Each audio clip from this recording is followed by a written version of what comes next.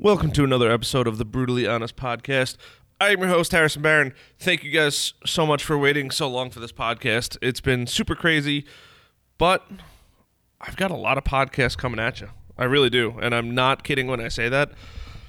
I think I've booked more podcasts in the last 2 months than volume-wise than I have at any given monthly span since this time. If that makes any sense, because I don't even know if it makes sense. But that's okay, because I love it. I love what I do. Podcasting's great. I get to connect with a lot of really cool people.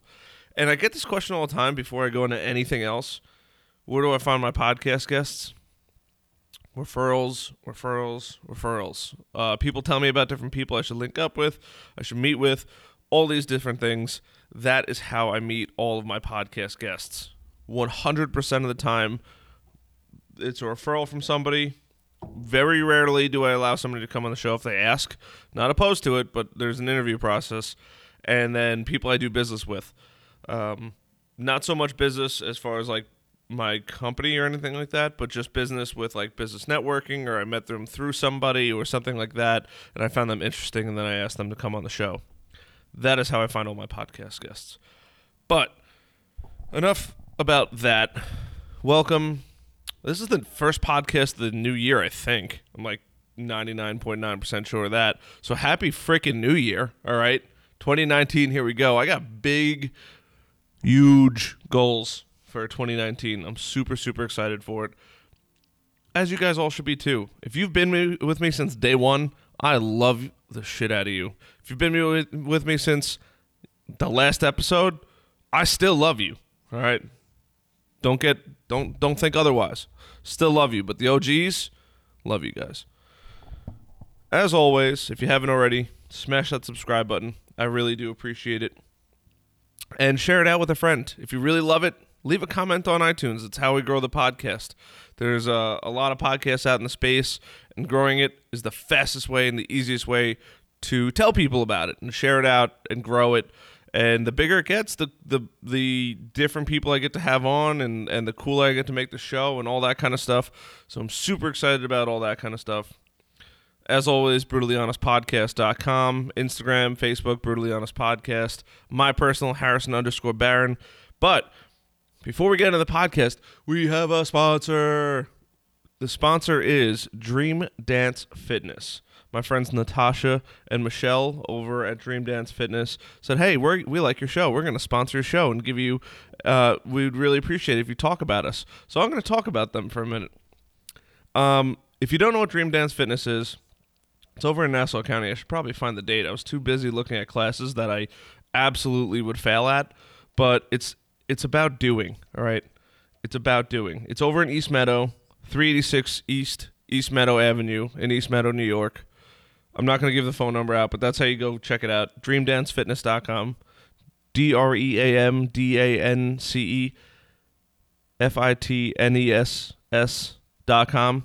Not fitness, whole cheeseburger on my mouth, like fitness, like what I should probably be doing instead of podcasting, so I could see my toes when I look down. But whatever. All right, they got Zumba. They got yoga. Yoga's sick. I love yoga. Sculpting, little workouts, little weights, pole dancing. I would feel so bad for that pole if I was on it. They got aerial hoops, liquid motion, not sure exactly what that is, handstands, flexibility, and restorative work, which is super, super cool. A bunch of other classes, muscle training, the whole nine. It's kind of like a full-service, I don't want to say like gym, because it's not a gym, it's a studio. But like if you're a chick or you're a dude looking to get in shape with dancing and stuff like that, it's definitely the way to go. I've heard Zumba's like rocking for the body. I would actually probably do that, and definitely some yoga. But I'm a big yogi. Little does anybody know. But definitely go check it out. Over in East Meadow, you can sign up online and get the class schedule online. The new website's going to be releasing very soon, but they're just awesome. Super, super cool people. They've actually been on the show before, too. That's kind of how this whole thing happened. But if you're looking to get in shape, looking to learn some dance moves and stuff like that, DreamDanceFitness.com. Go check them out. Hugely appreciate them. And that's pretty much it, folks. Today's guest, It's a dear friend of mine. His name is Mitch York. He is awesome. He is such a stud in what he does. And I don't want to go too much into what he does because he can explain it a hell of a lot better than I can. But very, very interesting and unique skill set that this man has. If you are a business owner or entrepreneur looking to grow your business, like seriously grow your business, then this podcast is absolutely for you. And if you're not a business owner and you're a regular, you're an employee, this is kind of like what your business owner or your boss is probably doing or trying to implement or something like that to make his job better, his everything better, to run a better company so you could have a better job. Literally, that's how it works. So, without any further ado, please welcome my friend, Mitch York.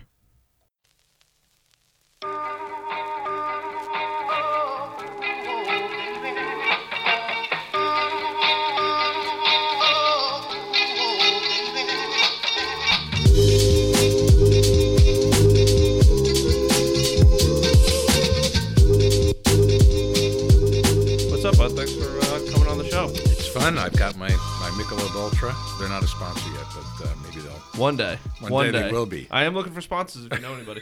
Yeah, just started looking. Almost 100 episodes later, and I finally decided it's probably a good time to get sponsors. Yeah, you've earned it. I can't even believe it.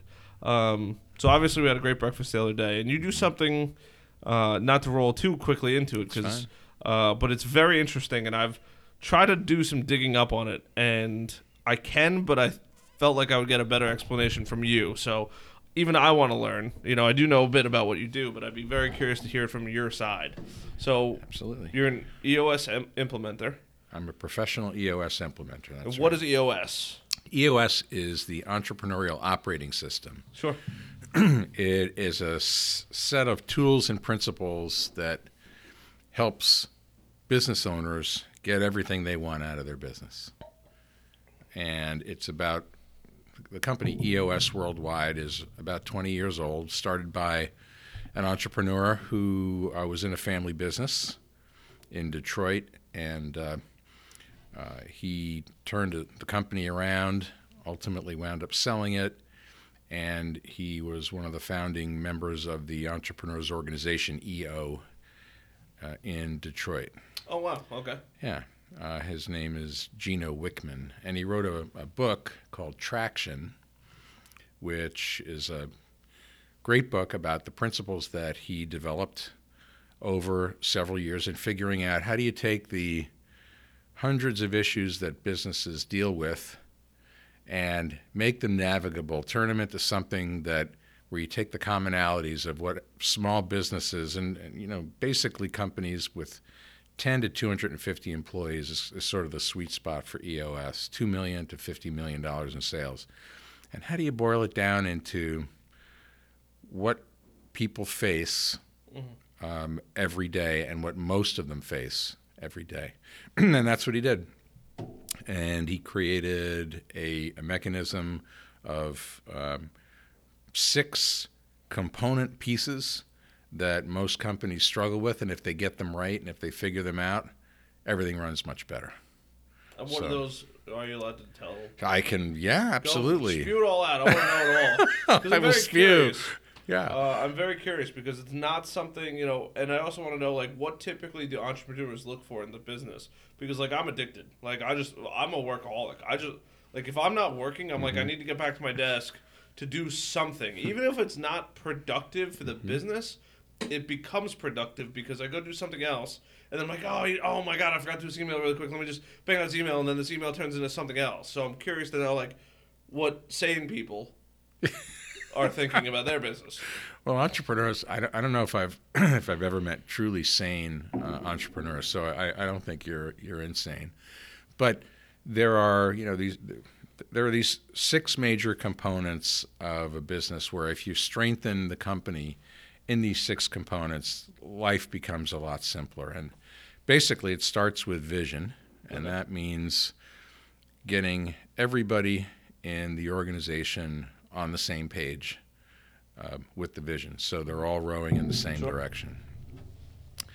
The second component is people, and the basic theme there is that's what when I come into contact with business owners, people is usually the biggest problem, because you have employee issues where you might have somebody who is a great employee that executes really well, but they don't fit the culture of the company, and everyone has a really hard time working with them. Sure. And even though they do their job really well, they're a star salesperson maybe, or that whatever they do, they're pulling the company down because they don't fit the culture. Really? Yeah, I mean, that happens all the time. Oh, I believe it happens. It's just amazing that, like, something you don't think about, not all the time at least, is how you deal with that. Well, so that's called having the wrong person in the right seat. Basically, their function is solid, but they're the wrong person for it, and we have tools and processes to help people figure that out. The reverse problem is also true. Sometimes you have somebody who you love who really gets the culture, but they don't execute well. Yeah.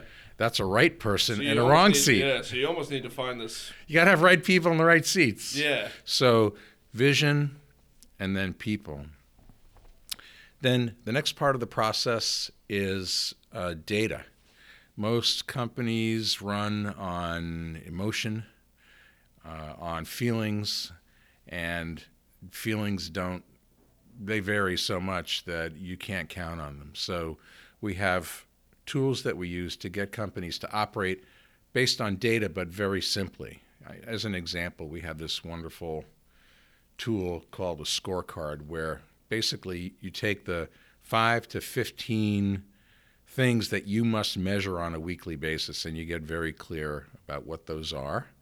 Then you have an owner for that measurable. You have the measurable itself, what it is. Just picture a spreadsheet. That's your second column. Your third column is what's the goal for the week. Sure. And your fourth column. So it's a weekly goal. It's weekly, and weekly goals. And then you keep going. Day. Well, you could, but then the idea is you keep going on your spreadsheet for 13 weeks of data. So every week, you've got this scorecard that says, hey, what's my goal? What's the measurable? Who owns it?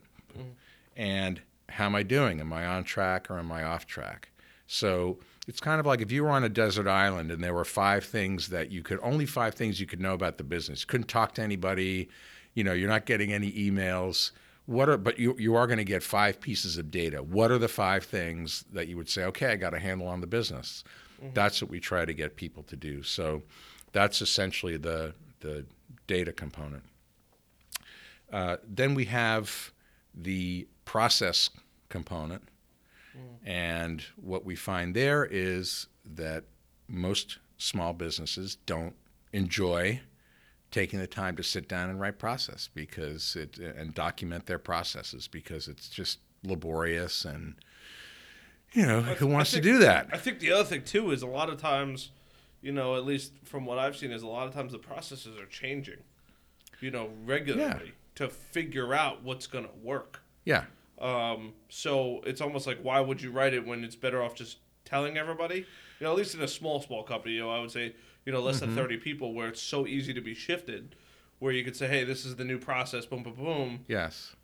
Which would be fine if you were only ever going to have 30 people. But if you're a growth-oriented company and next year you're going to have 130 people, well, you should probably it doesn't figure scale. out those processes before you get have 130 to. people. But the key thing there is, if you say, okay, we have 8 core processes of the company, and you think, oh my God, it's going to take me, I got to get some sort of software, and I'm going to have a 50-page manual for each process.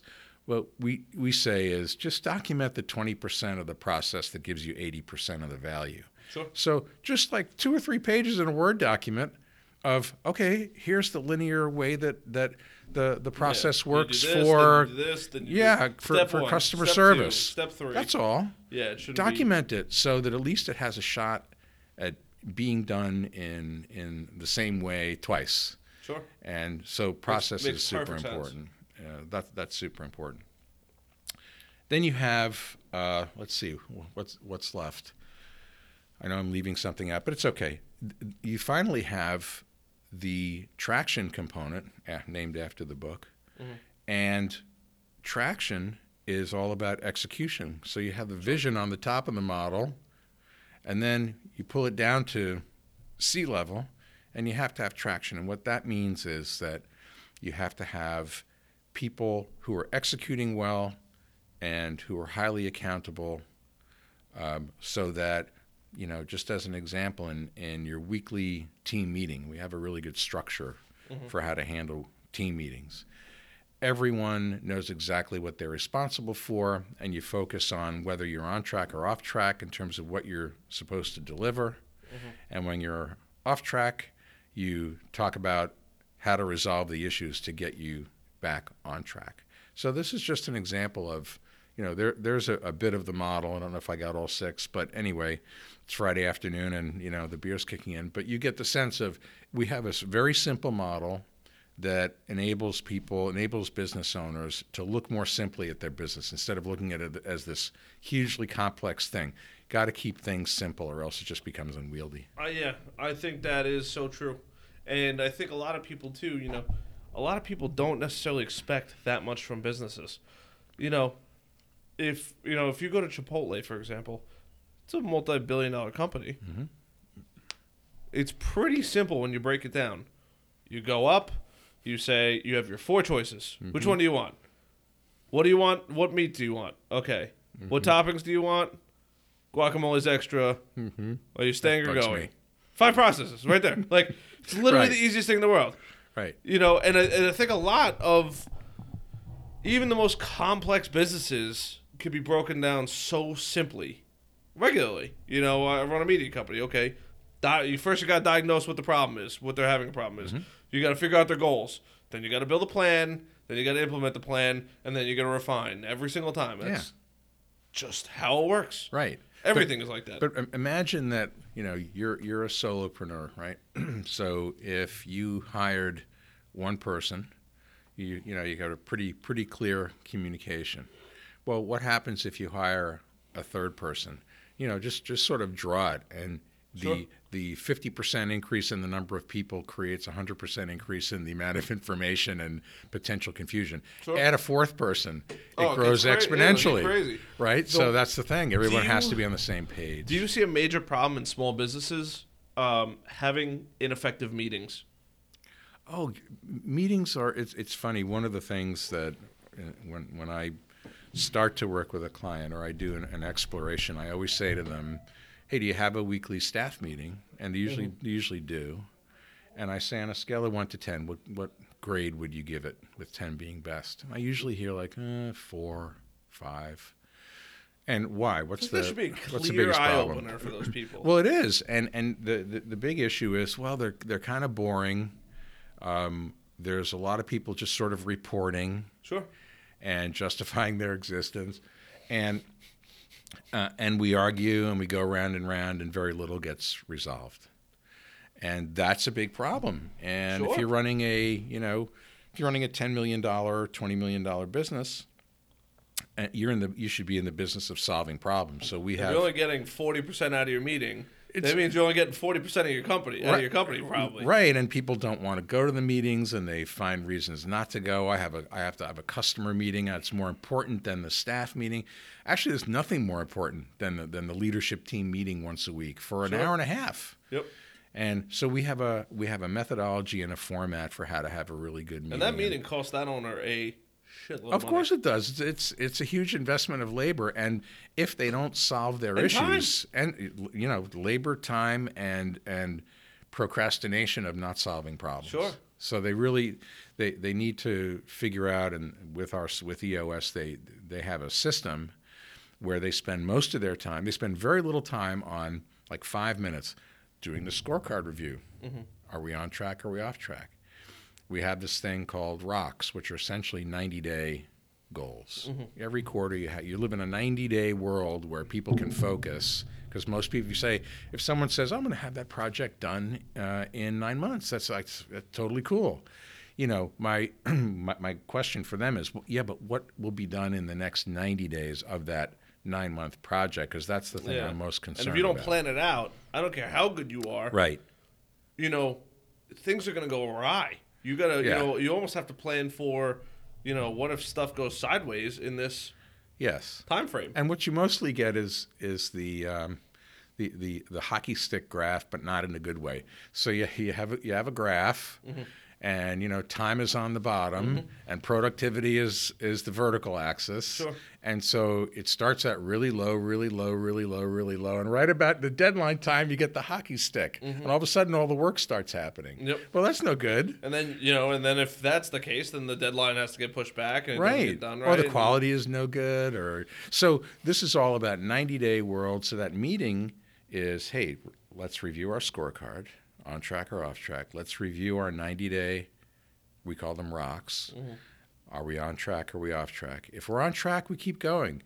If we're off track, we push the issue down to this thing called the issues list, which we'll get to. And there are a few other things we do in the meeting, but 60 of the 90 minutes are spent resolving issues. So you have an issue. We missed our sales. We missed our new client meetings, our new prospect meetings number for the week. We were supposed to meet with 5 new prospects a week. We met with 2. So the first thing we do, we get the leadership team together and we say, well, what's the root cause of that problem? We don't say, hey, well, Mitch was supposed to, meet with 5 people. He didn't do it, so it's on him. Well, maybe it is, maybe it isn't. Yeah, maybe Mitch's, friend died or something like that. It could be wasn't in the mental game, it could be a personal issue. It could be that the phoner who I use to qualify prospects is just had a bad list, and maybe he doesn't have a good source of good lists. Sure. Or it could be a million other things. But the key thing is, what's the root cause? Then treat that. So identify the issue, identify the root cause, discuss it among the group. Everybody has a point of view that they present, but they only present it once, so there's no big argument. They just present their point of view.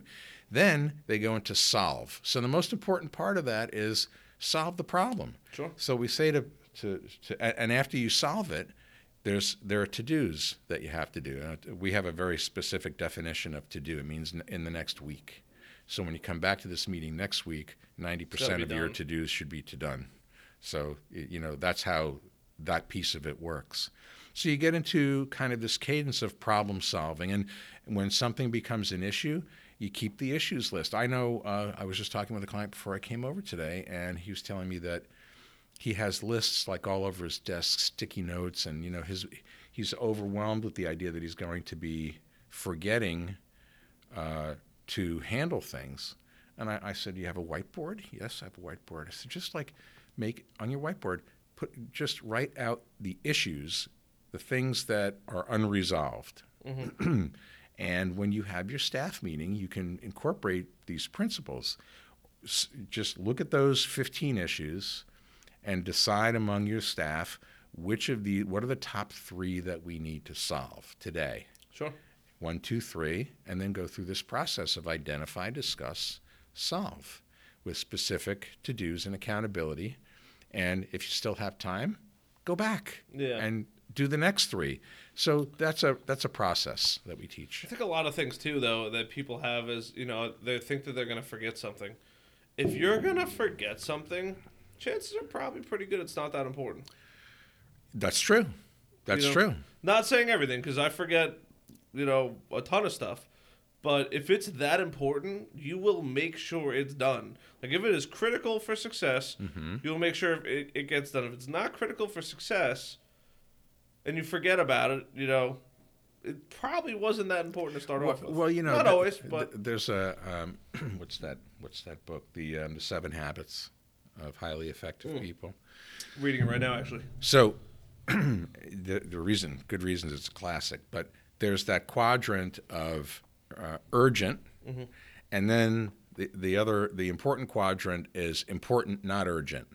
And the problem with not having an issues list is you always live in urgent, where if you were living in important but not urgent, you would spend more time there because you can do more creative thinking when something's not on fire. Sure. So you address it as an issue before it becomes a catastrophe. Sure. So, that's another discipline that I think I work well when on people fire. do it, yeah. Well, sometimes, yeah. Well, you're a fireman, so Yes. you Yes, can I see stand what that. you did there. I actually thought about it when Go I said it. And I Bayport was like, Fire it does kind of Department. make sense. But it is, not that I'm a deadlines kind of guy, but I'm definitely more of, I will, if it has to be done by this time, I will get it done. Like I'm a last minute kind of thinker because and I've realized this. I take the whole period beforehand to think about it. Yeah. I just don't do anything about it. And Yeah. then when the time comes and it's got to get done is when it's just A lot of people work on adrenaline, and that's their preferred mode. And like I say, it's perfectly great if your accountability is only to yourself. sure. But if you have a team of people, they're not going to want to work that way after a while because they'll burn out. Yeah. They need predictability, and they need to be able to give that to their teammates. Mm-hmm. That's the reason for getting out of that emergency mode. It tires people out. Mm-hmm. So we try to avoid that. Makes sense. Definitely makes sense. I feel like if you're a business owner and you don't have processes that you follow regularly, like I feel like just naturally you would want to write the stuff down. So you don't forget it. I feel like and I'm not a big business yet, but it's kind of like everything in life. Until you do it so much that it's like putting your pants on in the morning, like you gotta like write that down. You gotta like, it's gotta be, if it's not ingrained in your brain, it's like writing an essay. I don't do it all that much. So what's the first thing I do? Google essay, essay templates. Boom. Okay. Here's my idea. Then I gotta write this. Then I gotta write, 3 supporting paragraphs. High school stuff. I suck at writing. It just never was gifted with it. But and then I'm so bad at writing that I know that after I put it through, Grammarly, and then I gotta reread it, and then I gotta put it through Grammarly again, and then I gotta pass it off to a proofreader, whoever that may be, Right. because I'm just not gifted in that regard. But You'd be surprised. You'd be surprised. There are so many running millions of companies. dollars, $1 million companies. Yep. And the thing is, when you're growing Like, fast and you have a great business, what you don't necessarily know about is like how much leaks through the floor.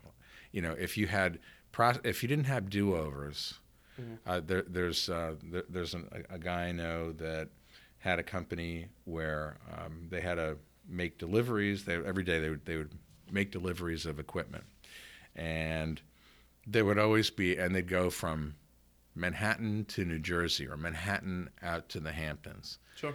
And inevitably something was left off the truck. Then they have to send another truck 2 hours out to the Hamptons if they're lucky, and 2 hours back. And now that's costing you 6 hours of labor plus gas. Yeah. So that person's got to wait 2 hours for that other stuff. So you have an annoyed customer, and then you also. So now, why is this? Because if there was a written process, people weren't following it, and a lot of times that's because written processes are too long and hard to understand, and people don't like just checklists. Checklists are not going to say any names, but goddamn, checklists would have saved so much time in a company I worked for. Mm-hmm. And the amount of times that stuff was forgotten. Yeah. Like, easy stuff. Like, I'm not even talking complicated stuff, but it was like whatever was forgotten was vital right there to the mission. Right, and it was right there on the checklist, and either people ignore the checklist or don't have one. I don't know what it is about human nature. It must be something where people just they're inherently. I guess there are people that are risk takers, and they want to. They're pretty sure they want to guess, but they're not sure. There's a great book called The Checklist Manifesto. It's written by a surgeon. Oh, I believe it. And surgeons are big checklist people. Because people You die. don't want to leave a goddamn scalpel in somebody. So are pilots. When it's life and death, checklists come in. Checklists All are those used. people seem to use checklists. The life and death people tend to use it. But the people where it's just going to cost you $500 more to get something, to get a $20 item somewhere, and your business just, your business is growing, sales are good, profits are good, and that's the time when you just think, oh, just like get it out there. Who cares if we make mistakes? But that's just money out of the owner's pocket. So I care about that stuff because my clients are business owners. So Sure. And if it can be solved through a simple process thing, that would be, and it often can be. It has to be. Now, how do you fix carelessness? I was going to say stupidity. Well, but it's not stupidity. carelessness is a people issue, right? And so there are a couple of things, and it's interesting. I mean, Okay, 'cause certainly, if you have a checklist and you still forget yeah, an item, yeah. was the checklist correct, or was your shipping whatever stuff correct? Yeah. Or are you just that careless that you should double check what you already have? There can be so many things that can go wrong with human beings. So I think, and you also have to tell people, like when you have employees, how many people follow an instruction the first time? Very few. Sure. But by the time you tell someone for the seventh time, they're following it. And so the business owner's burden is you have to be willing to tell people something 7 times to get through to them. Mm-hmm. You made this error. It's the error is predictable because of the checklist, which you didn't follow, or you followed the checklist but still made an error. So that means that the checklist isn't clear or something else is going wrong. We need to address it. And then it also gets to, well, maybe this is a person you love and who has great values that embody the company and what you want to promote to everybody, but they're just not good at their job. And in that case, you have a problem and you need a different person if they're going to not be able to do the job following Now, what do you through. tell an entrepreneur like that? What do I tell them? Yeah. What I say is you have to have the right people in the right seats. You have to have people who can execute and also embody the company's culture and values. You have to have both. And if you have one without the other, it's going to kill you. And I've had so many in my 17 years of coaching, so many instances where someone, a business owner or an executive, we're having a conversation about how to terminate an employee that's been there for a while. And I always ask the question, when did you know that you were going to have to terminate this person? I would say the average is 12 to 18 months. They know for 12 to 18 months that this is the wrong person, and that's how long it takes them to do it. So they know for 12 to 18 months, and after that year, then they finally squash him. Yes, and they pay him they pay him a whole year's salary. And they knew that this person is not going to make it for essentially one of these 2 reasons. They don't have the skill level, or they don't have they don't fit with the company. It's usually one of those 2 things. And they now know what prevents it. Emotion? What prevents them from doing it? Yeah, fear and emotion, and just being paralyzed. And because who wants to have that conversation? Nobody. Nobody. Now, do you coach people on how to have that conversation? Of course. What is that conversation? I don't want you to give away the secret sauce, but what does that conversation go like? Yeah. Because, I'm a very much so cut, dry, bullet to the back of the head, boom, let's end it right now. Not saying I'm killing nobody, but that's how I pretty much run my whole life. Like, I had a guy the other day on the phone. He called me up. He was prospecting me as a creative design agency, and he's like, he's asking me all these questions. He's throwing out all these numbers that are way obscured for what I could afford and what my clients could afford at the moment.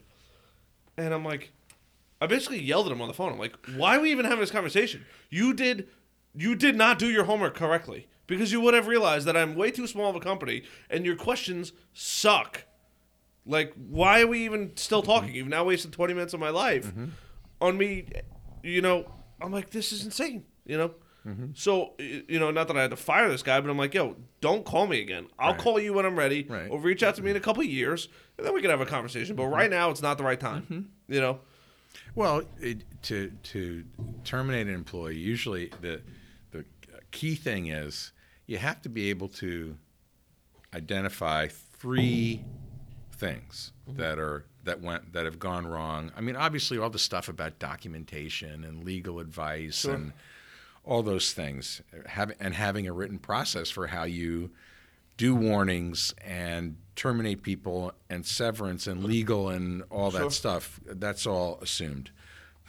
But if you say to somebody, I'm terminating you because you did this thing, and unless it's like an egregious thing, if it's sort of the sort of thing where it's bad but it's not catastrophic, someone's going to come up with an excuse. That wasn't my fault. That was so-and-so's fault. Yeah. And then you say, oh, well, I just had that one thing. If you have two things, your case gets a little stronger. When you have three, the person can't deny. Like I'm presenting you three separate reasons Sure. why you are not a good fit for this job. And and again, all the performance improvement plan stuff. But you need to have, if you have three solid reasons, then it's just that conversation, and you can do what you need to do. And you're better off doing it when sooner. I was gonna say it's got to be easier doing it sooner. The pain, you're gonna have the pain anyway. So most companies don't, especially in this environment, they don't look forward to having to recruit people because it's hard these days. Labor is at a premium.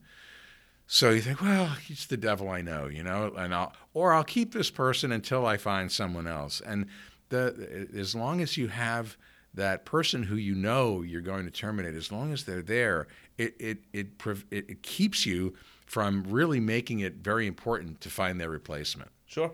Because I'll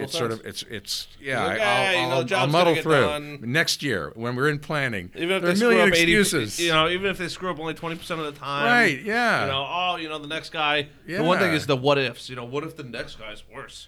Well, It's you're the never devil you gonna know. figure that one out if you don't try. Yeah. So when you know someone is wrong, do something about it. Is there like if you're an a business easy way to owner. let people go? Like, hey, look, you kind of suck at your job. We're gonna give you a month left to work. We want you to, we don't want you to, we're not throwing you out in the ocean here, Right. but we're kicking you off the ship in 30 days. Well, That's the time period you got. Usually what will happen is if you that's why companies do performance improvement plans. You present someone and you say, here are the things that are going wrong. And in a lot of cases, maybe the majority of cases, when you have that conversation with someone, they will leave themselves. You won't need to terminate them.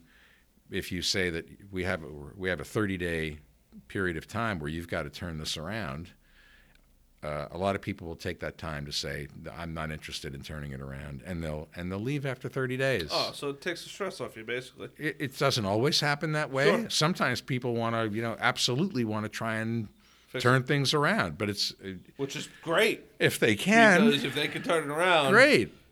Finding labor is impossible. But here's the other thing. It should never come as a surprise to people. You should never have to have that conversation because it should be obvious from getting back to the data, right? Everybody in the organization ought to have a number that they're responsible for. So when you've got your measurables and you've got your scorecard and you've got your company quarterly rocks and you've got your individual quarterly rocks, everybody has a responsibility. At least one number per quarter, if not more, and they're either doing it or they're not. They're hitting it or they're not. I gotta make an introduction for you. One of my prior guests, guests. This guy Noah Pusey, I think is how you say his last name.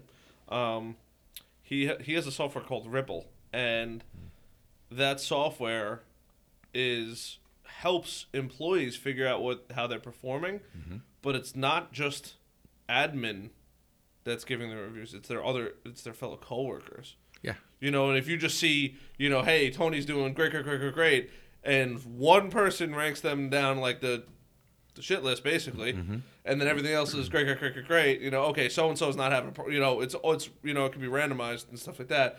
Somebody's having a problem with XYZ person. Right. If everybody's ranking him high, but then again, you could also say, hey, everybody's ranking him low, or if he's not getting along with the team, and everybody's going to start ranking him low. Maybe there's a problem there. Yeah. Well, big companies do 360s, and they get very very complicated. Sure. But we have a super simple thing. It's called the People Analyzer, and it's like one page. So picture just a single page, and you've got names in the first column of employees, and then or the first names in the first column, filling the rows, and then on the columns at the top you have the company's core values. And I work with companies to make sure that they know and can articulate what their core values are as an organization. So we get that. Then you're going to score each employee on a regular basis with one of three scores: a plus, a minus, or a plus minus. A plus is they exhibit that core value most of the time. A minus is they don't exhibit that core value most of the time. Sometimes they do, sometimes they don't. Yeah. Then you have to do one other thing. You got to say, where's the bar? So I've heard there are some companies where, let's say, innovation, constant innovation is a core value. And I've had an instance where they say, well, the bar for that has to be a plus minus, because we can't have people, people can't innovate all the time. Yeah, your brain will be fried. And great ideas and genius don't work that way. So we'll allow a plus minus. Hey, sometimes they're innovative and sometimes they aren't. That sounds like a human being. But that's fine. Yeah. But that's where they set the bar. Normal. Right. That's where they set the bar. Sure. That's in their case. Sure. But if it's something like customer comes first, and like that's a value. It's got to be a plus. And if someone is a minus, well, they need to know. Like you can, and what's great about this is you don't need any other verbiage. You just need to be able to say that, hey, the leadership team and our customers say that most of the time you're not embodying the customer comes first as a value. Sure. So here's where you stand. It's like super crystal clear. People Analyzer, one page. Get all your people ranked on one page. Do you think the customer sometimes has a better idea of what's going on in a certain company or with an individual than other people in that company? Like, for example, if XYZ human is dealing with XYZ customer, and it just seems like no customers either get along with this guy, or most of them do, but there's a significant portion of them. Not everybody's going to like me. I've just, I try to be a super likable person. I would say most people like me, but the people that don't like me really don't like me. Mm-hmm. So, I would probably say, I don't know what percentage that is, but do you guys have like a percentage of like, hey, okay, well, one customer doesn't like XYZ person, but the other 25 do. Look, getting back to the scorecard, why wouldn't you have if your management team, and let's say there's an executive or a leader in charge of client experience, client service, right?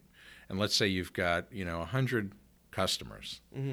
So one of the things that person for sure ought to be doing is something like an annual or quarterly net promoter score, let's say.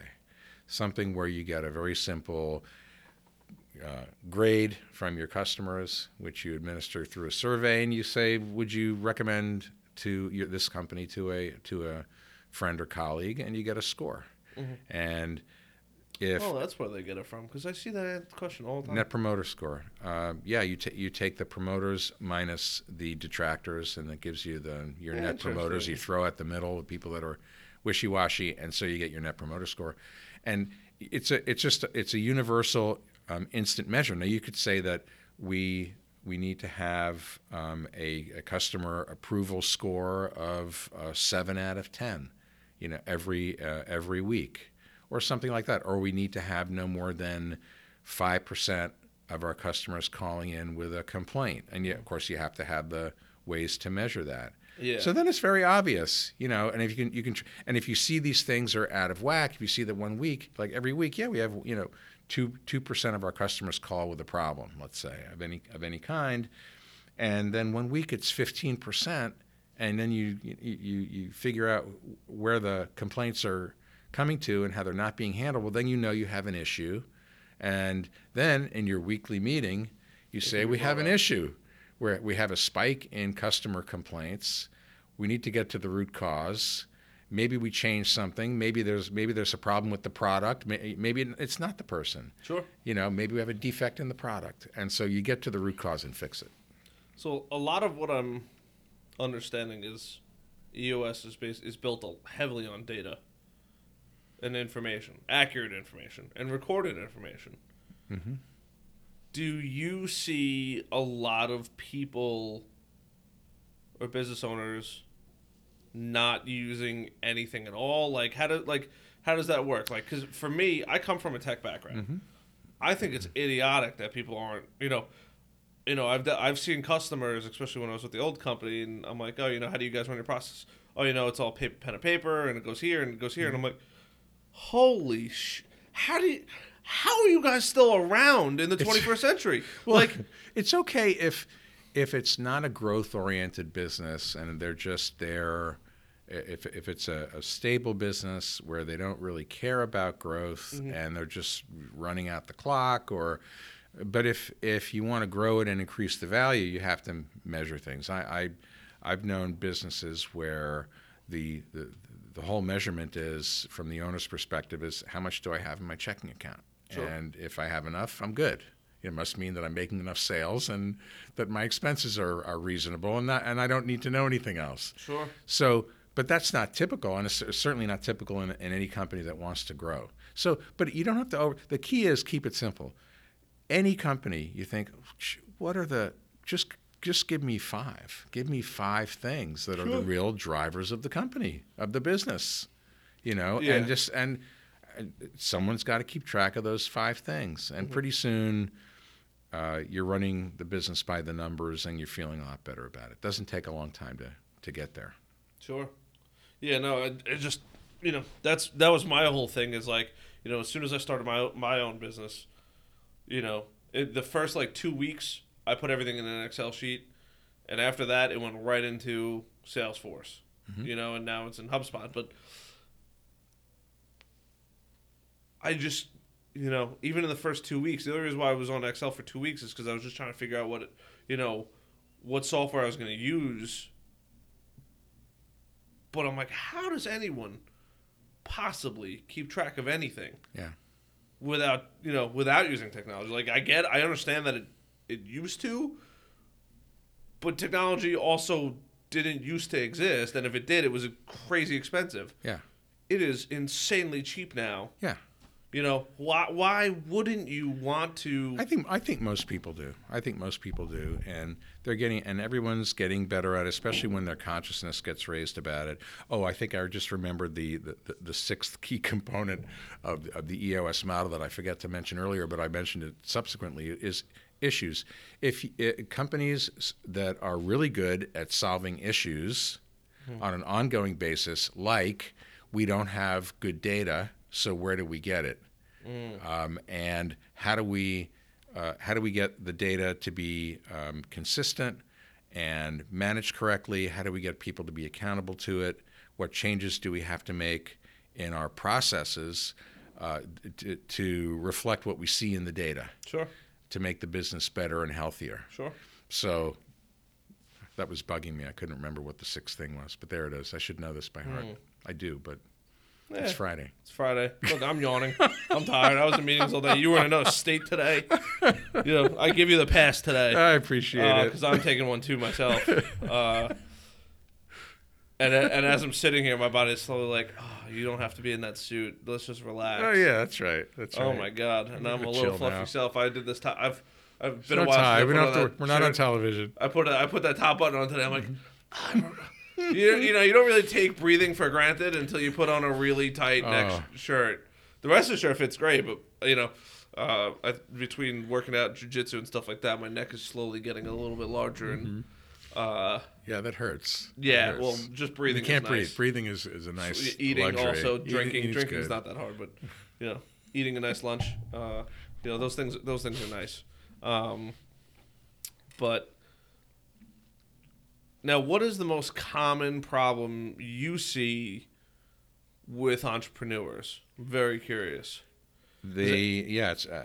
I've worked In your for, experience, yeah. I don't want you to give me like the generic answer. No, I've spent how old am I now? I'm 61. So I've spent about, the better part of 30 plus years working with entrepreneurs and being one, and probably more time working with them as either a chief operating officer or a company president, working for an just owner. move the microphone a little closer to you. Working for an owner. And I think the biggest consistent thing I see is entrepreneurs that don't want to let go. Of what? They don't want to let go of having control, or what they perceive as control, over absolutely everything. Entrepreneurs, it's sort of like, the analogy is it's someone's baby.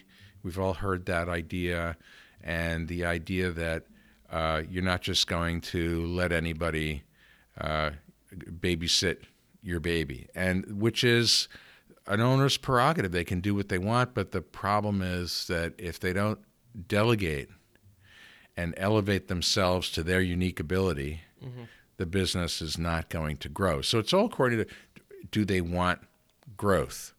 So we go through this exercise of looking at what do you, kind of a 4-quadrant thing, where one quadrant is I love doing and I'm great at. Another is I like doing and I'm good at. Then below it's I don't like doing and I'm not good at. And then it's I hate doing and I'm really bad at. So there's not a category for I like doing but I'm not good at? That may be maybe that should be one of the categories. Writing is mine. That's what I'm saying. But the idea is that most people are not spending their time doing that most people spend too much time, and entrepreneurs spend too much time doing what they're good at, but they don't particularly like. But they're the best person at it. I used to be like that. I'm a really good writer. So I had a promotion and marketing person, but I could, create the marketing material faster than that person. Sure. And better. So I would do that. Very bad thing to do. Because that's not my unique ability. Yeah. I don't know what my unique ability is, but it wasn't that. Sure. And it eliminates the possibility of my doing more complex, creative things. And I think I think a lot of entrepreneurs are like that. They are afraid of letting go, and they need to let go to grow the business. Yeah, that's one thing, I think about all the time is, I'm so excited to have employees and grow up big enough that I can have employees that work, part-time or full-time, but that's the whole point of hiring people. In my opinion is, hire people smarter than you or just as smart. If they're not as smart, at least they contain other stuff that you don't have, so you can work in conjunction with them until you find an additional person that could do it and then grow in that regard. So, yeah, you might need 2 people that need to, fill that one person's spot, but also check what other categories they thrive in, and you leverage that to your best, to your ability. And there are people who do that masterfully. I mean, and their companies grow fabulously huge. I worked for Lending Tree when it was a startup. Sure. And the guy who founded it was he was, when the company was small, he was I think a micromanager. But, and I'm talking about when the company had like 15 people. Sure. But he was really focused on growing the company, on hiring good people fast, and on adopting the processes that would allow the company to assimilate those people. And I worked a lot on creating the process component so that there was a structure for these people to grow into. Sure. And the reason that company became so successful is because ultimately the CEO, who was never a CEO of anything before, was a very smart guy, is a very smart guy, still the CEO of the company, and figured out how to delegate and elevate to his unique ability. Sure. His unique ability, in my mind, is the ability to grow a fabulously successful, huge company. Sure. And understand that it's going to be built by other people. And I, by the same token, I've worked for entrepreneurs that kind of maxed out, where it got to 50, 60 people, couldn't overcome their micromanagement ability or micromanagement proclivity, and the companies, I can think of one, I won't name it, but it sold kind of in the nick of time. In the dot-com boom, but it was pretty much maxed out because there was no that person led with an iron hand, and that was it. Sure. So yeah, you can be any kind of CEO you want or any kind of entrepreneur you want if it's your company, but I guess it depends on what you're trying to build. Sure. No, absolutely. I think that's a large part of it. Is a lot of times people don't know what they're building, or they don't have, the one thing that I really see a lot of is there's no end goal. And defining, I'm a big proponent of defining everything. Mm-hmm. Define what success looks like. Define your goals. Define this, define this. I was speeding. Well, define speeding. Because I had full control over my car, but the law is 55 miles an hour or whatever it is. Right.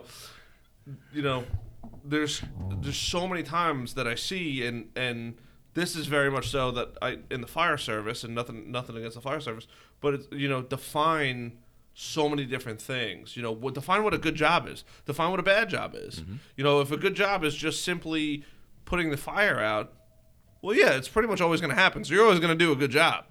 But if a good job you define as saving as much of the house as possible, causing the least amount of damage while executing the fire in a very safe manner, then that's real success. Yes. But you have to, everybody has to figure that out.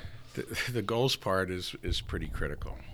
And when we do an EOS implementation with a company, we do this thing called Vision Building Day. And it starts with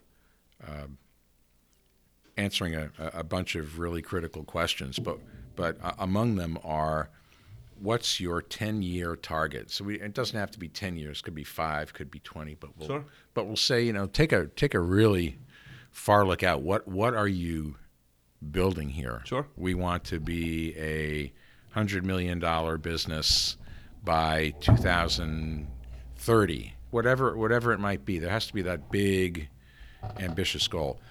Then we get into the marketing strategies that are going to make that possible.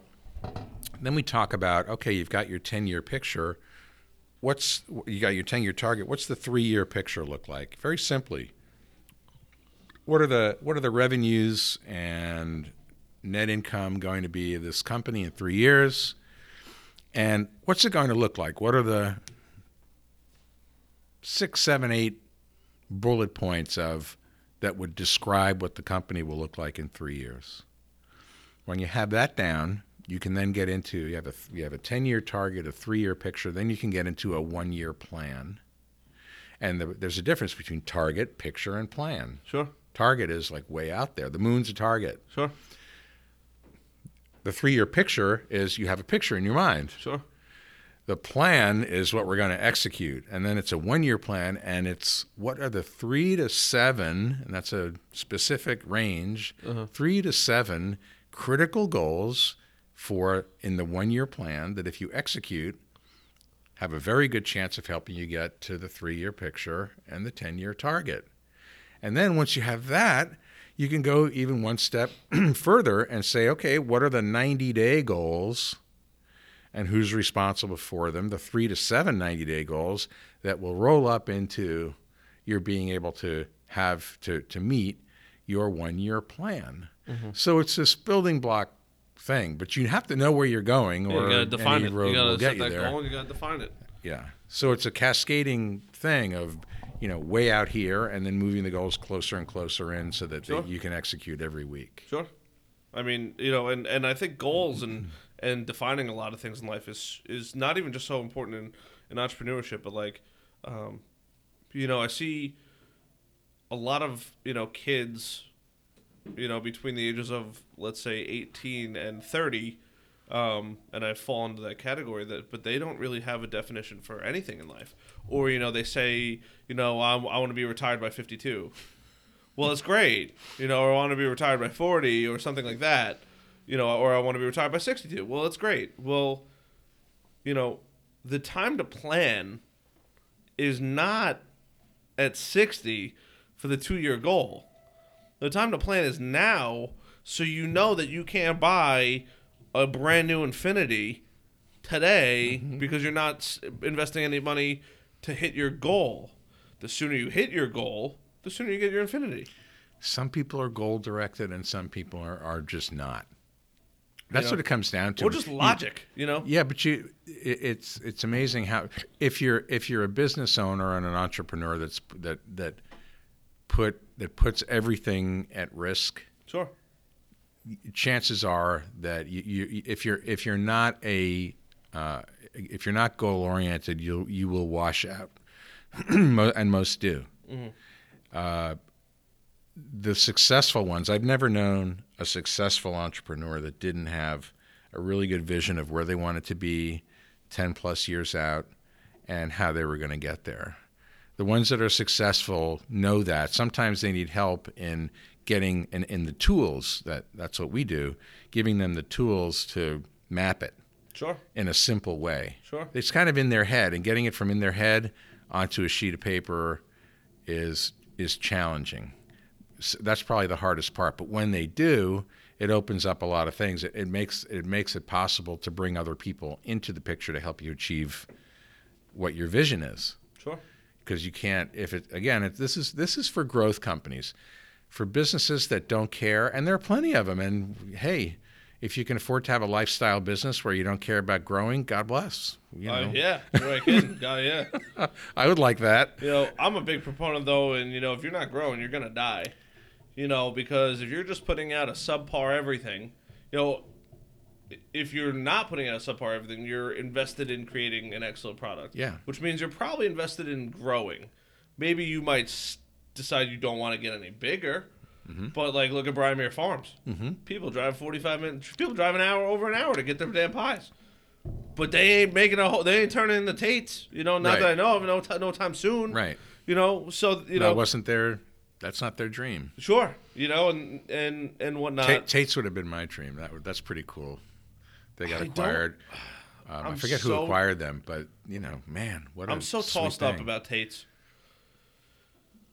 I don't know the people.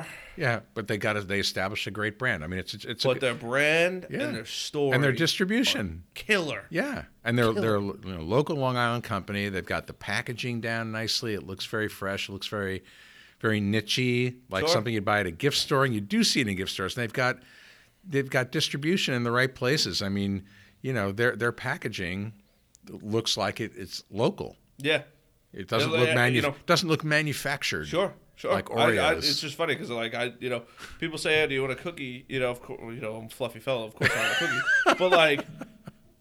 But if it was their cookies or a half a dozen other brands, right? Theirs is probably not ranking towards the top of that list. But it also depends on who's that list. Because if it's Tate's, Hostess, and whoever, Entenmann's or whatever, right. Okay, maybe Tate's has a shot at number one. Yeah. But if you're taking a broad range of, delicious cookies, because obviously I've had a few, they're not that good. No, they're not that good, and nothing. Listen, you don't have to have a niche company. Look at. I mean, Entenmann's is another great example. I'm not saying they're bad people, by the way. No, they're great. They're hugely successful. They're just they're not my favorite. They're good. Right. I will have them, but right. I don't think that it's in the upper echelon of delicious cookies. But my guess is that they've had a pretty good idea of what they wanted to build and how they wanted to build it, and then all of a sudden, whoever bought them came around with, I don't know, it was some huge amount of money. It was in the hundreds of millions of dollars. I'm sure we could Google this one. It was like 400 million. It was a big amount of money. A little kid started it though, with her mom. Yeah, I love stories like that. That's great. How much did Tate's cookies sell for? Let's find out. Yeah, we need to know. Holy Is shit! it like 400 something million? $500 million. There we go. Okay. Tate's Bake Shop, home of America's #1 chocolate chip cookie, recently sold Number to one. Mondelez International for $500 $500 million. Yeah, they're a Holy huge brand. shit! They're a huge brand. Mondelez is huge. God damn! You remember Famous Amos? There was another terrible cookie. Famous. They're cookies. Yeah, they were chocolate chip cookies. They were crummy, but they had this guy with a big personality. Famous Amos cookies were delicious. Oh, you like those? Oh my god, I would buy Famous Amos tenfold over. They're gone now. I haven't seen a Famous Amos cookie ever. This is this is the worst part about being a fluffy fella. There is nothing sexier than pouring one of those bags into a bowl and covering it with milk and eating it with a spoon. like God, like my buddy is a skinny dude, ripped. My buddy Dave, and he moved to California, and he's just shredded. And he makes an Instagram post almost every morning of a large pint cup or glass of Oreos, and he just pours milk over it, smashes them up, and people like that. And I'm like, you don't even understand. Nah. I gain weight eating salad. Yeah. I'm the same and way. you get to eat whatever you want, as much as you want. I know. Life isn't fair. Like, God. Totally not fair. I'm jealous of people for two things: their metabolism and their hair. Yeah. That's it. You ain't got shit on me elsewhere. But goddamn, if there is something that I'm jealous over, it's probably one of those two cats. Like, it's you understandable. drive the nice car, I'll get the nice car. Right. You can't do anything about your those other things. Losing weight I can, but like, at what buying cost? a Lamborghini is definitely easier than losing 100 pounds. That's There's true. no doubt about it. That is true. The same thing falls into, I'd rather not get hair implants or whatever it is, but like, the guy in the pizza place across the street at Satellite, this guy Marcus, he's got the best goddamn hair on the planet. Mm-hmm. Pretty good pizza too. Yeah, jet black hair, thick, luscious locks. It's long. Like, I just want to rub my hands through it just to remember what good hair feels like. But like guy hair, it's different than girl hair. Yes. Because most guys, I used to have real nice hair, believe it or not, and now it's all gone. But back in the day, I would just what I would do to just throw it back 10 years and just if you had known, and that's it. Yeah. I wouldn't have kept it because personally, like, after, in another week or so, this is gonna drive me bananas. But if I could go from this to that in like that, yeah, that would be good. Santa, I know what I want for Christmas. The six-pack, I'll go get that at 7-Eleven. But goddamn hair. Mm-hmm. But totally off topic. That's quite all right. Goddamn, because it's Friday. I can't. So this drives me nuts. Tate's Bake Shop, $500 million. Yeah. Blue Point Brewery, $25 million.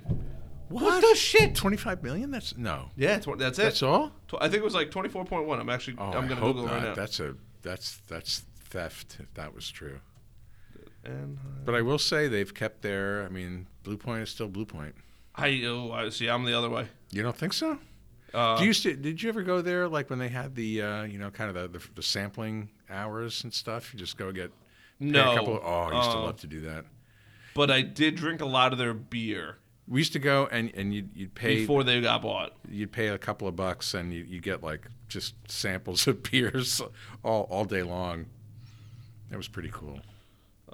It had to be more than 24 million. Yep, on February 5th. Seriously? 2014, it was announced that Blue Point.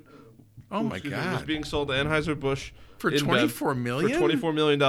At the time of acquisition, the brewery was distributed in 19 states as well as Washington D.C. As of now, the brewery continues to operate in Patchogue, New York.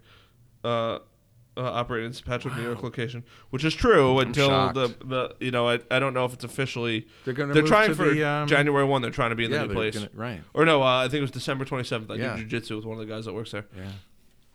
Yeah. But that's absurd that Tate's didn't sell for. That Blue Point didn't sell for more.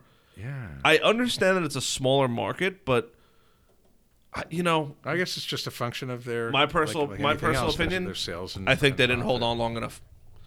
If they held on for one more year, I think they could have put at least a 1 in front of that number. Well, but the thing is, one in the hand. I mean, I can remember a company way back in the day in the internet days, and I worked in those times. There was a company called Pointcast, and Pointcast had this nifty little technology where they could push news feeds to your desktop. Mm-hmm. This is before anything. I mean, it was in the mid '90s. That's how long ago this was. Sure.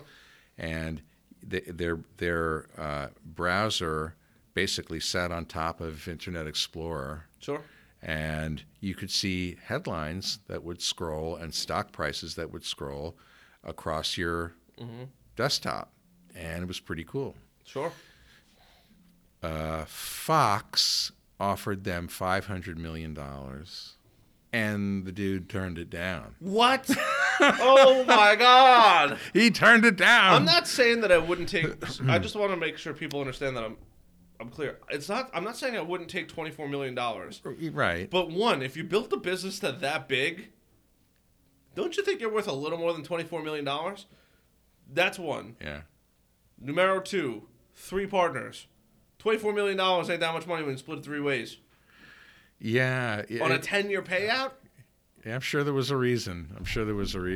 But sometimes, you're talking less than 10. Let's just... Well, I'm going to do math right now because this is going to bother me. It's the bird in the hand. $24 million. Divide that by 3. Tax probably takes out a third. So you're talking... I don't even know what a third of $8 million is. That's $2.4 million. So you're taking out minus 2.4 minus 2. So I hope you have 5.6 left per person. 5.6 left, but then I guess you're technically raking in like $500,000 a year because it took them, I think, 10 years to build Blue Point each. So it's not that bad. No. But I definitely feel like if you would have asked me, I would have said, "Oh, they probably sold for $100 million or something." But I didn't know what their sale. I mean, they're such a big local brand, but we don't know. Like their distribution might have been very low. I knew people all over that. They were in 19 states before they sold. Yeah. You know, like I don't. You know, I obviously don't know what goes into the sale of a company and the purchasing of a company and stuff like that. But I just feel like if they, you know, they were right there on the brink of like insane success. But you know, like they could have had a lot of debt. They could have their sales might have plateaued. Sure. Without more expansion. Sure. You know, buyers. A bunch of things. There are all kinds of things. There must have been a reason, and there are also, because you're in a mature industry, there are multiples that are pre-established. You know, company. You know, in the beer brewing business, trades at a certain multiple of their profit. Of course, sure. And that's just the way it goes, and it's hard to break out of the range. But our friends at Pointcast, they sold for a multiple. They were offered a multiple of their losses because they didn't have any profit. So, and they turned down $500 million.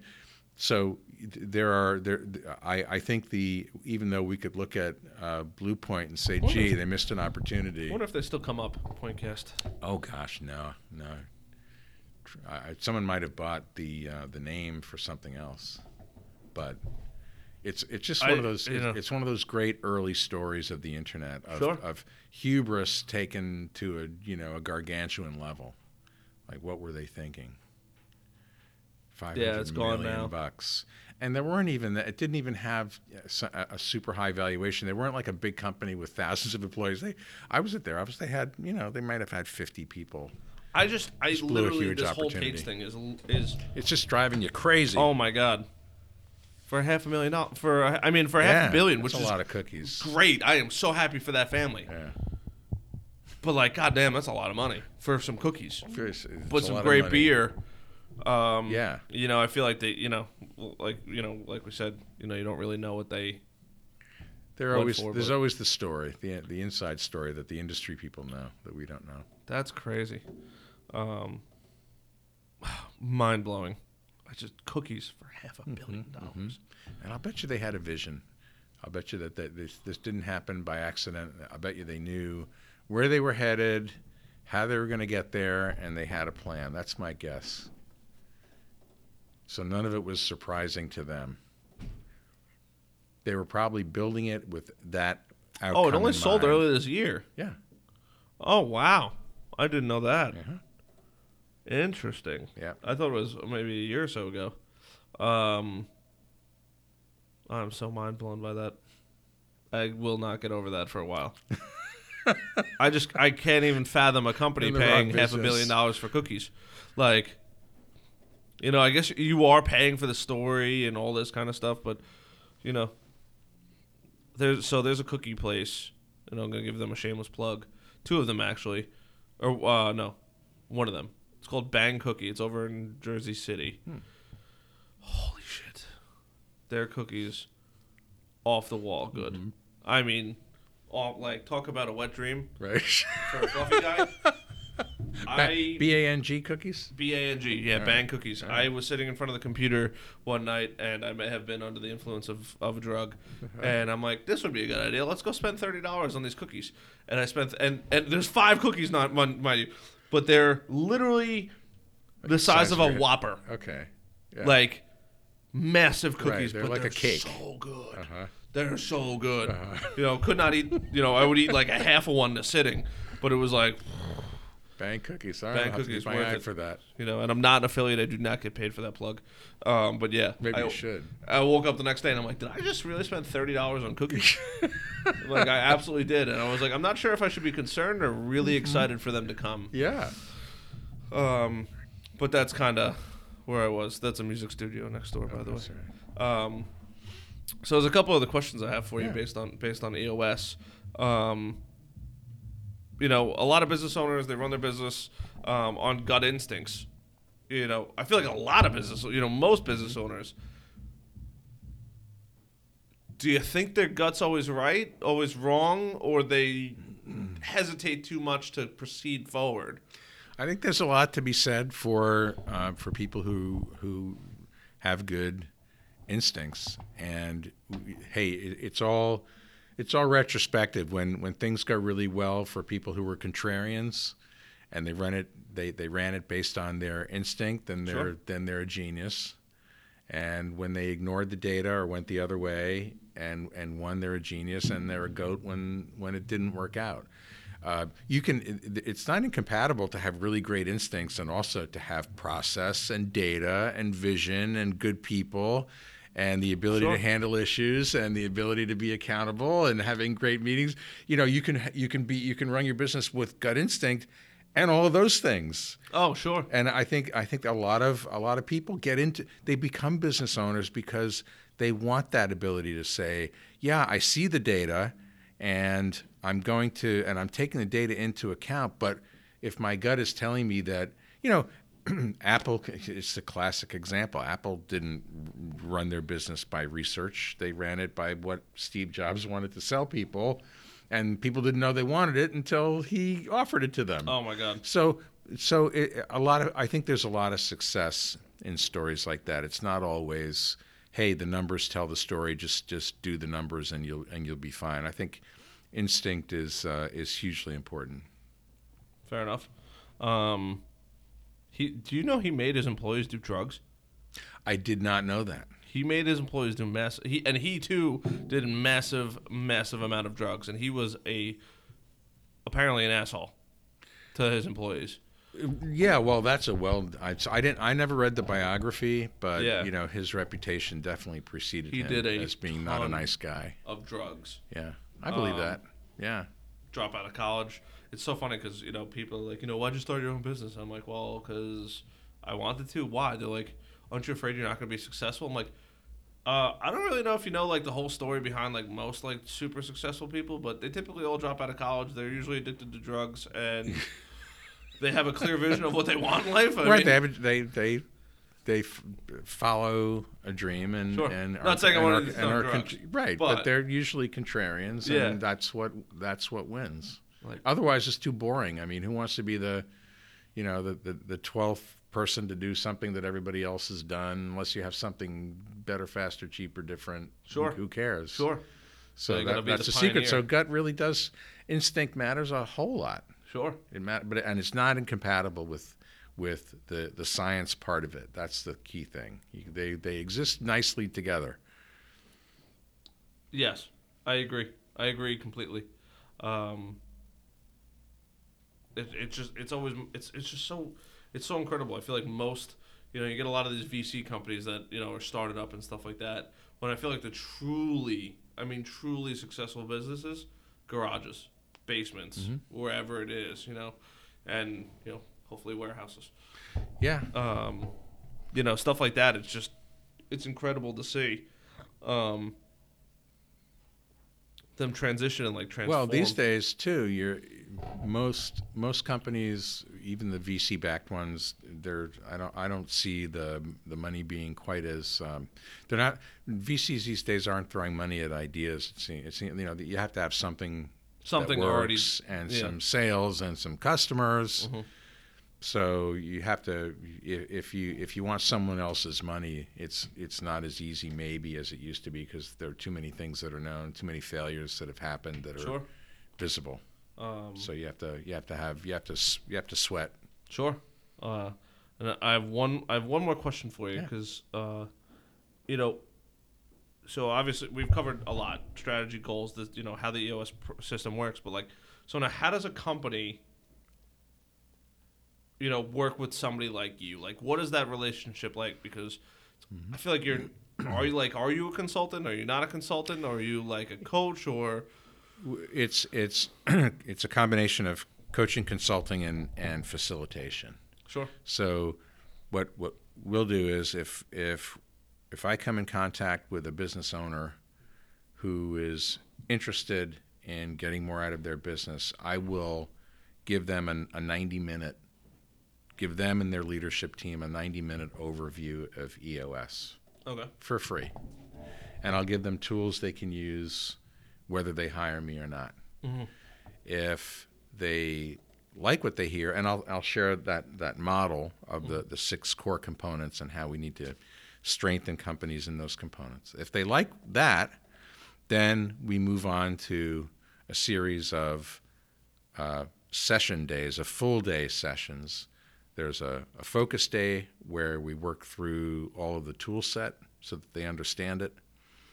Then we go into a vision building day where we do the long-range planning.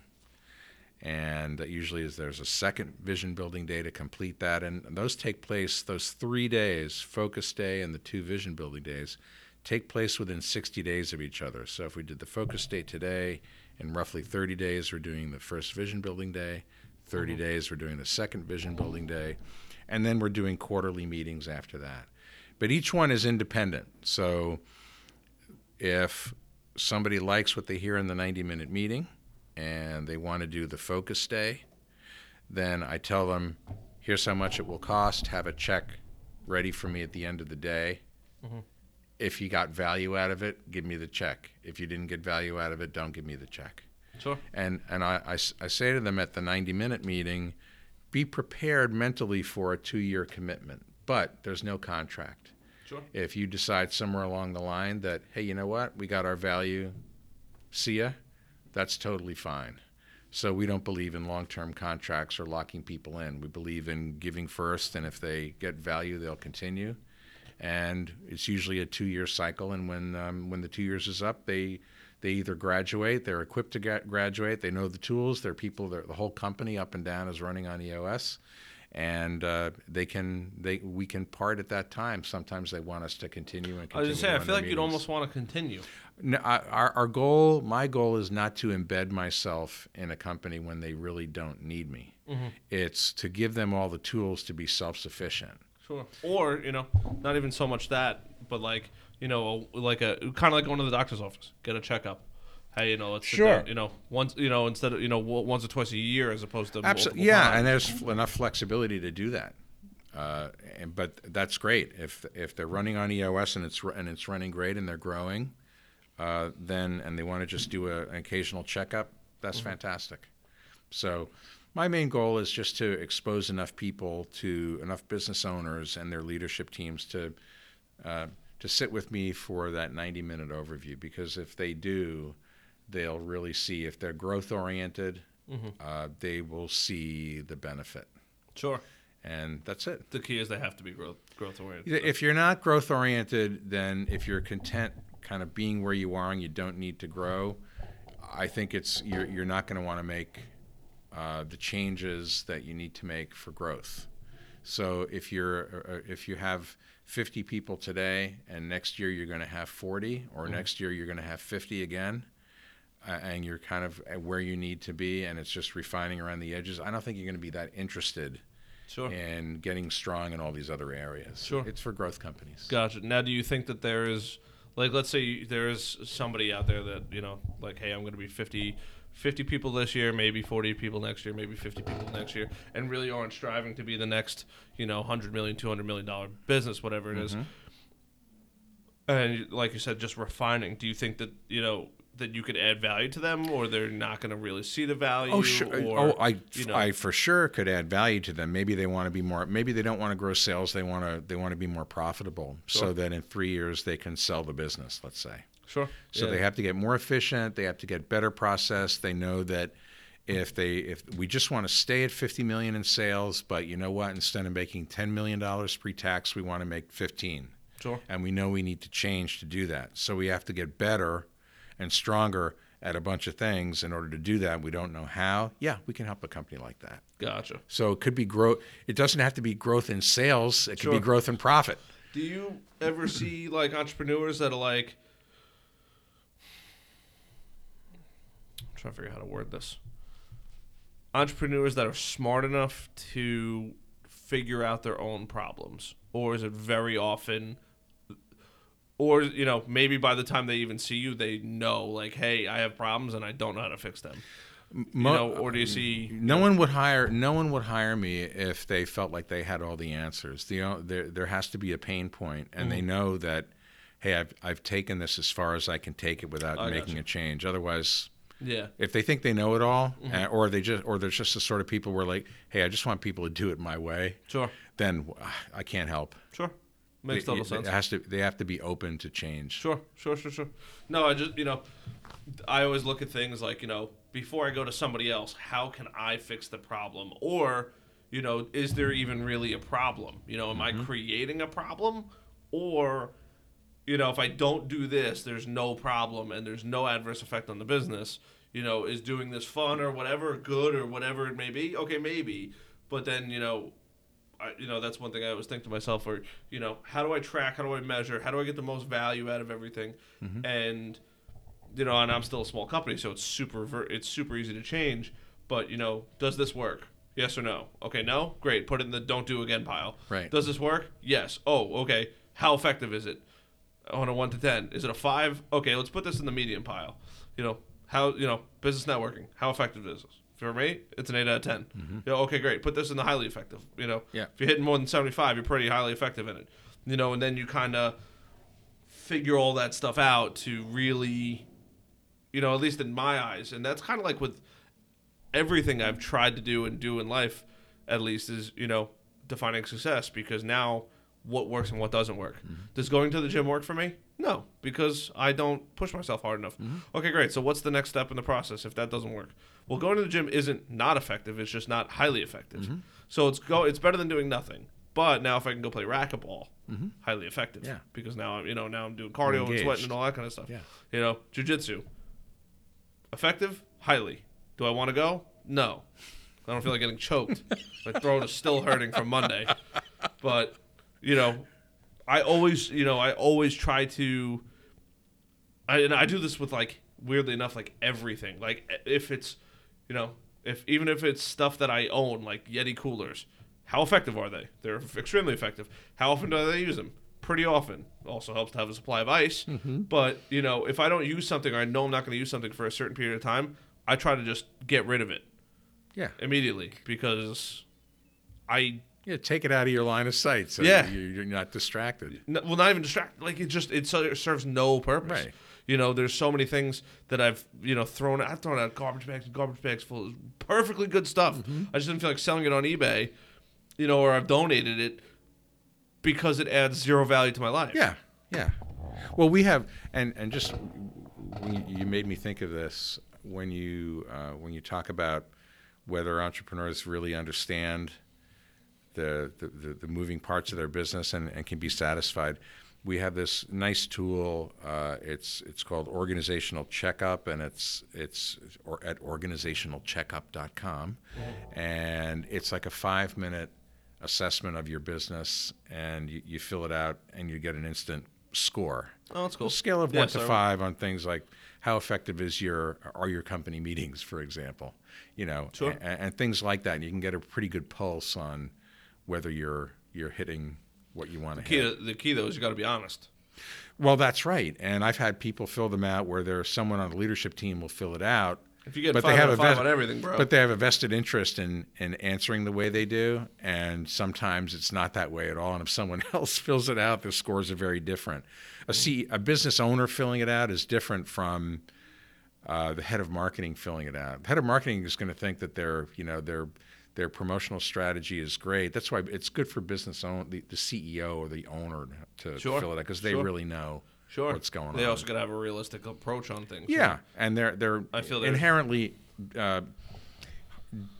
not inherently dissatisfied people, but good ones are always pushing. Sure.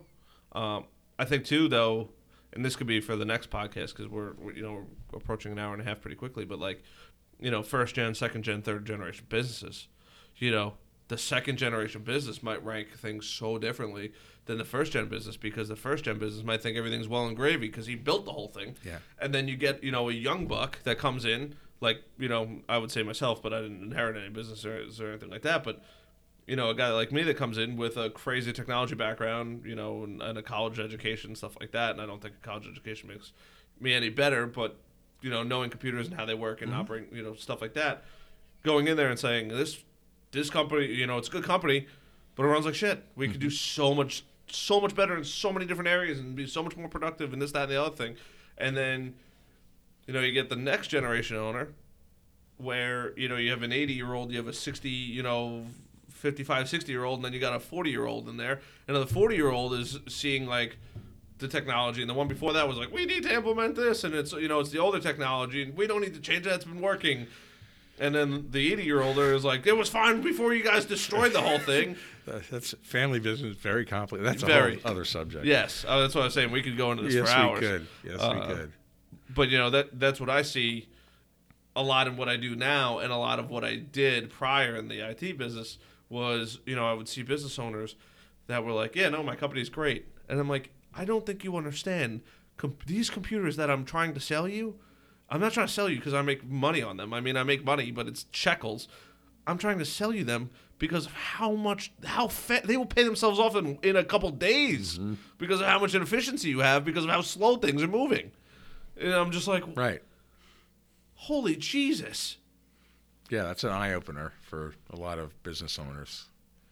I don't think technology can solve everything, but I definitely think that technology can drastically improve a majority of things. I mean, so many businesses are just built based on technology now. So that's it. That's the Look table at DoorDash. stakes. Yeah. DoorDash. So I just found this out. DoorDash now has agreements with restaurants. They don't even need to hand them the card because they can go in and just grab the food and go because DoorDash has already paid the restaurant. Yeah. Like, I work at 5 Points Cafe in Sayville on Sundays. Every time a DoorDash person comes in, they have to hand me the card. We haven't officially signed up as the partner yet, but it's just like how much more efficient, waiting around that 3, 4, 5, if the bartender's busy, whoever's busy, waiting 5, 6, 7, 8, 9, 10 minutes, that could be the difference of an extra couple bucks an hour for that person driving. The customer's going to be happier because they're getting their food faster. Like, it just makes the whole thing revolve better. Yeah. Huge proponent of just Yeah, operational efficiency. Grind out the life the efficiency. Mm-hmm. I'm a huge proponent of life efficiency. Yeah. If you could shed out like the negative stuff and just focus on what you're good at and stuff like that, I'm a firm believer. Elevate to your unique ability. Oh, that's good. That's good. We just crushed an hour and 27 minutes. Went quick. It was fun. Any last comments, anything like that? I wouldn't leave a phone number or anything like that. No. If you want to know more about EOS, you can go to my website at york.coach, as in Mitchell York, york.coach. You can also go to eosworldwide.com and find me there on their implementer directory.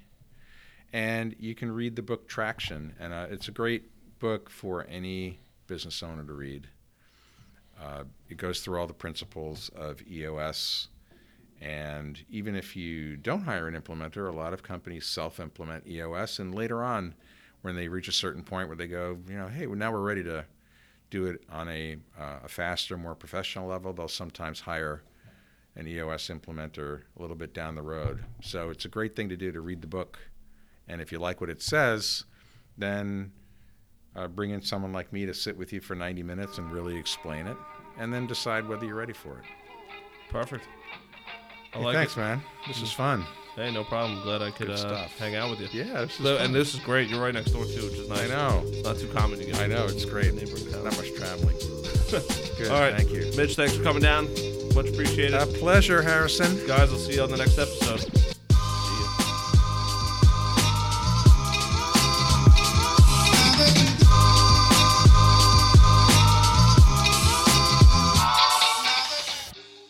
Thank you so much for tuning in to another episode of the Brutally Honest Podcast, where I'm your host, Harrison Barron. That is Harrison_Barron on the social media. It is Brutally Honest Podcast on the social media. The website, Brutally Honest Podcast. I hope you guys enjoyed that podcast as much as I did. Mitch is a stellar dude. This podcast allows me to forge friendships with people that would be very unlikely. Because of the reach that this has and the communication that you have. An hour and a half without a cell phone in your hands is a long time to talk to somebody. So you really get to know somebody. But we had a great podcast. I loved it a lot. And I hope you guys do too. So let's wrap this bad boy up. Mitch this is a great podcast. Our sponsor, Dream Dance Fitness. If you're located in East Meadow or the East Meadow area, go check it out. All right, 386 East Meadow Avenue, East Meadow, New York, 11554. All right, DreamDanceFitness.com.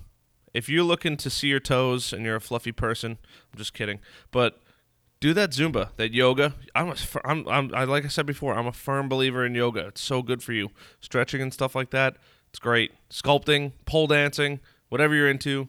Aerial hoop, Lyra, whatever that is called. I don't know what that's called, but Lyra is a class where you're suspended on a metal hula hoop that's hanging from the ceiling. Pretty wild. Liquid motion. All right, a lot of flexibility. It's good for healing.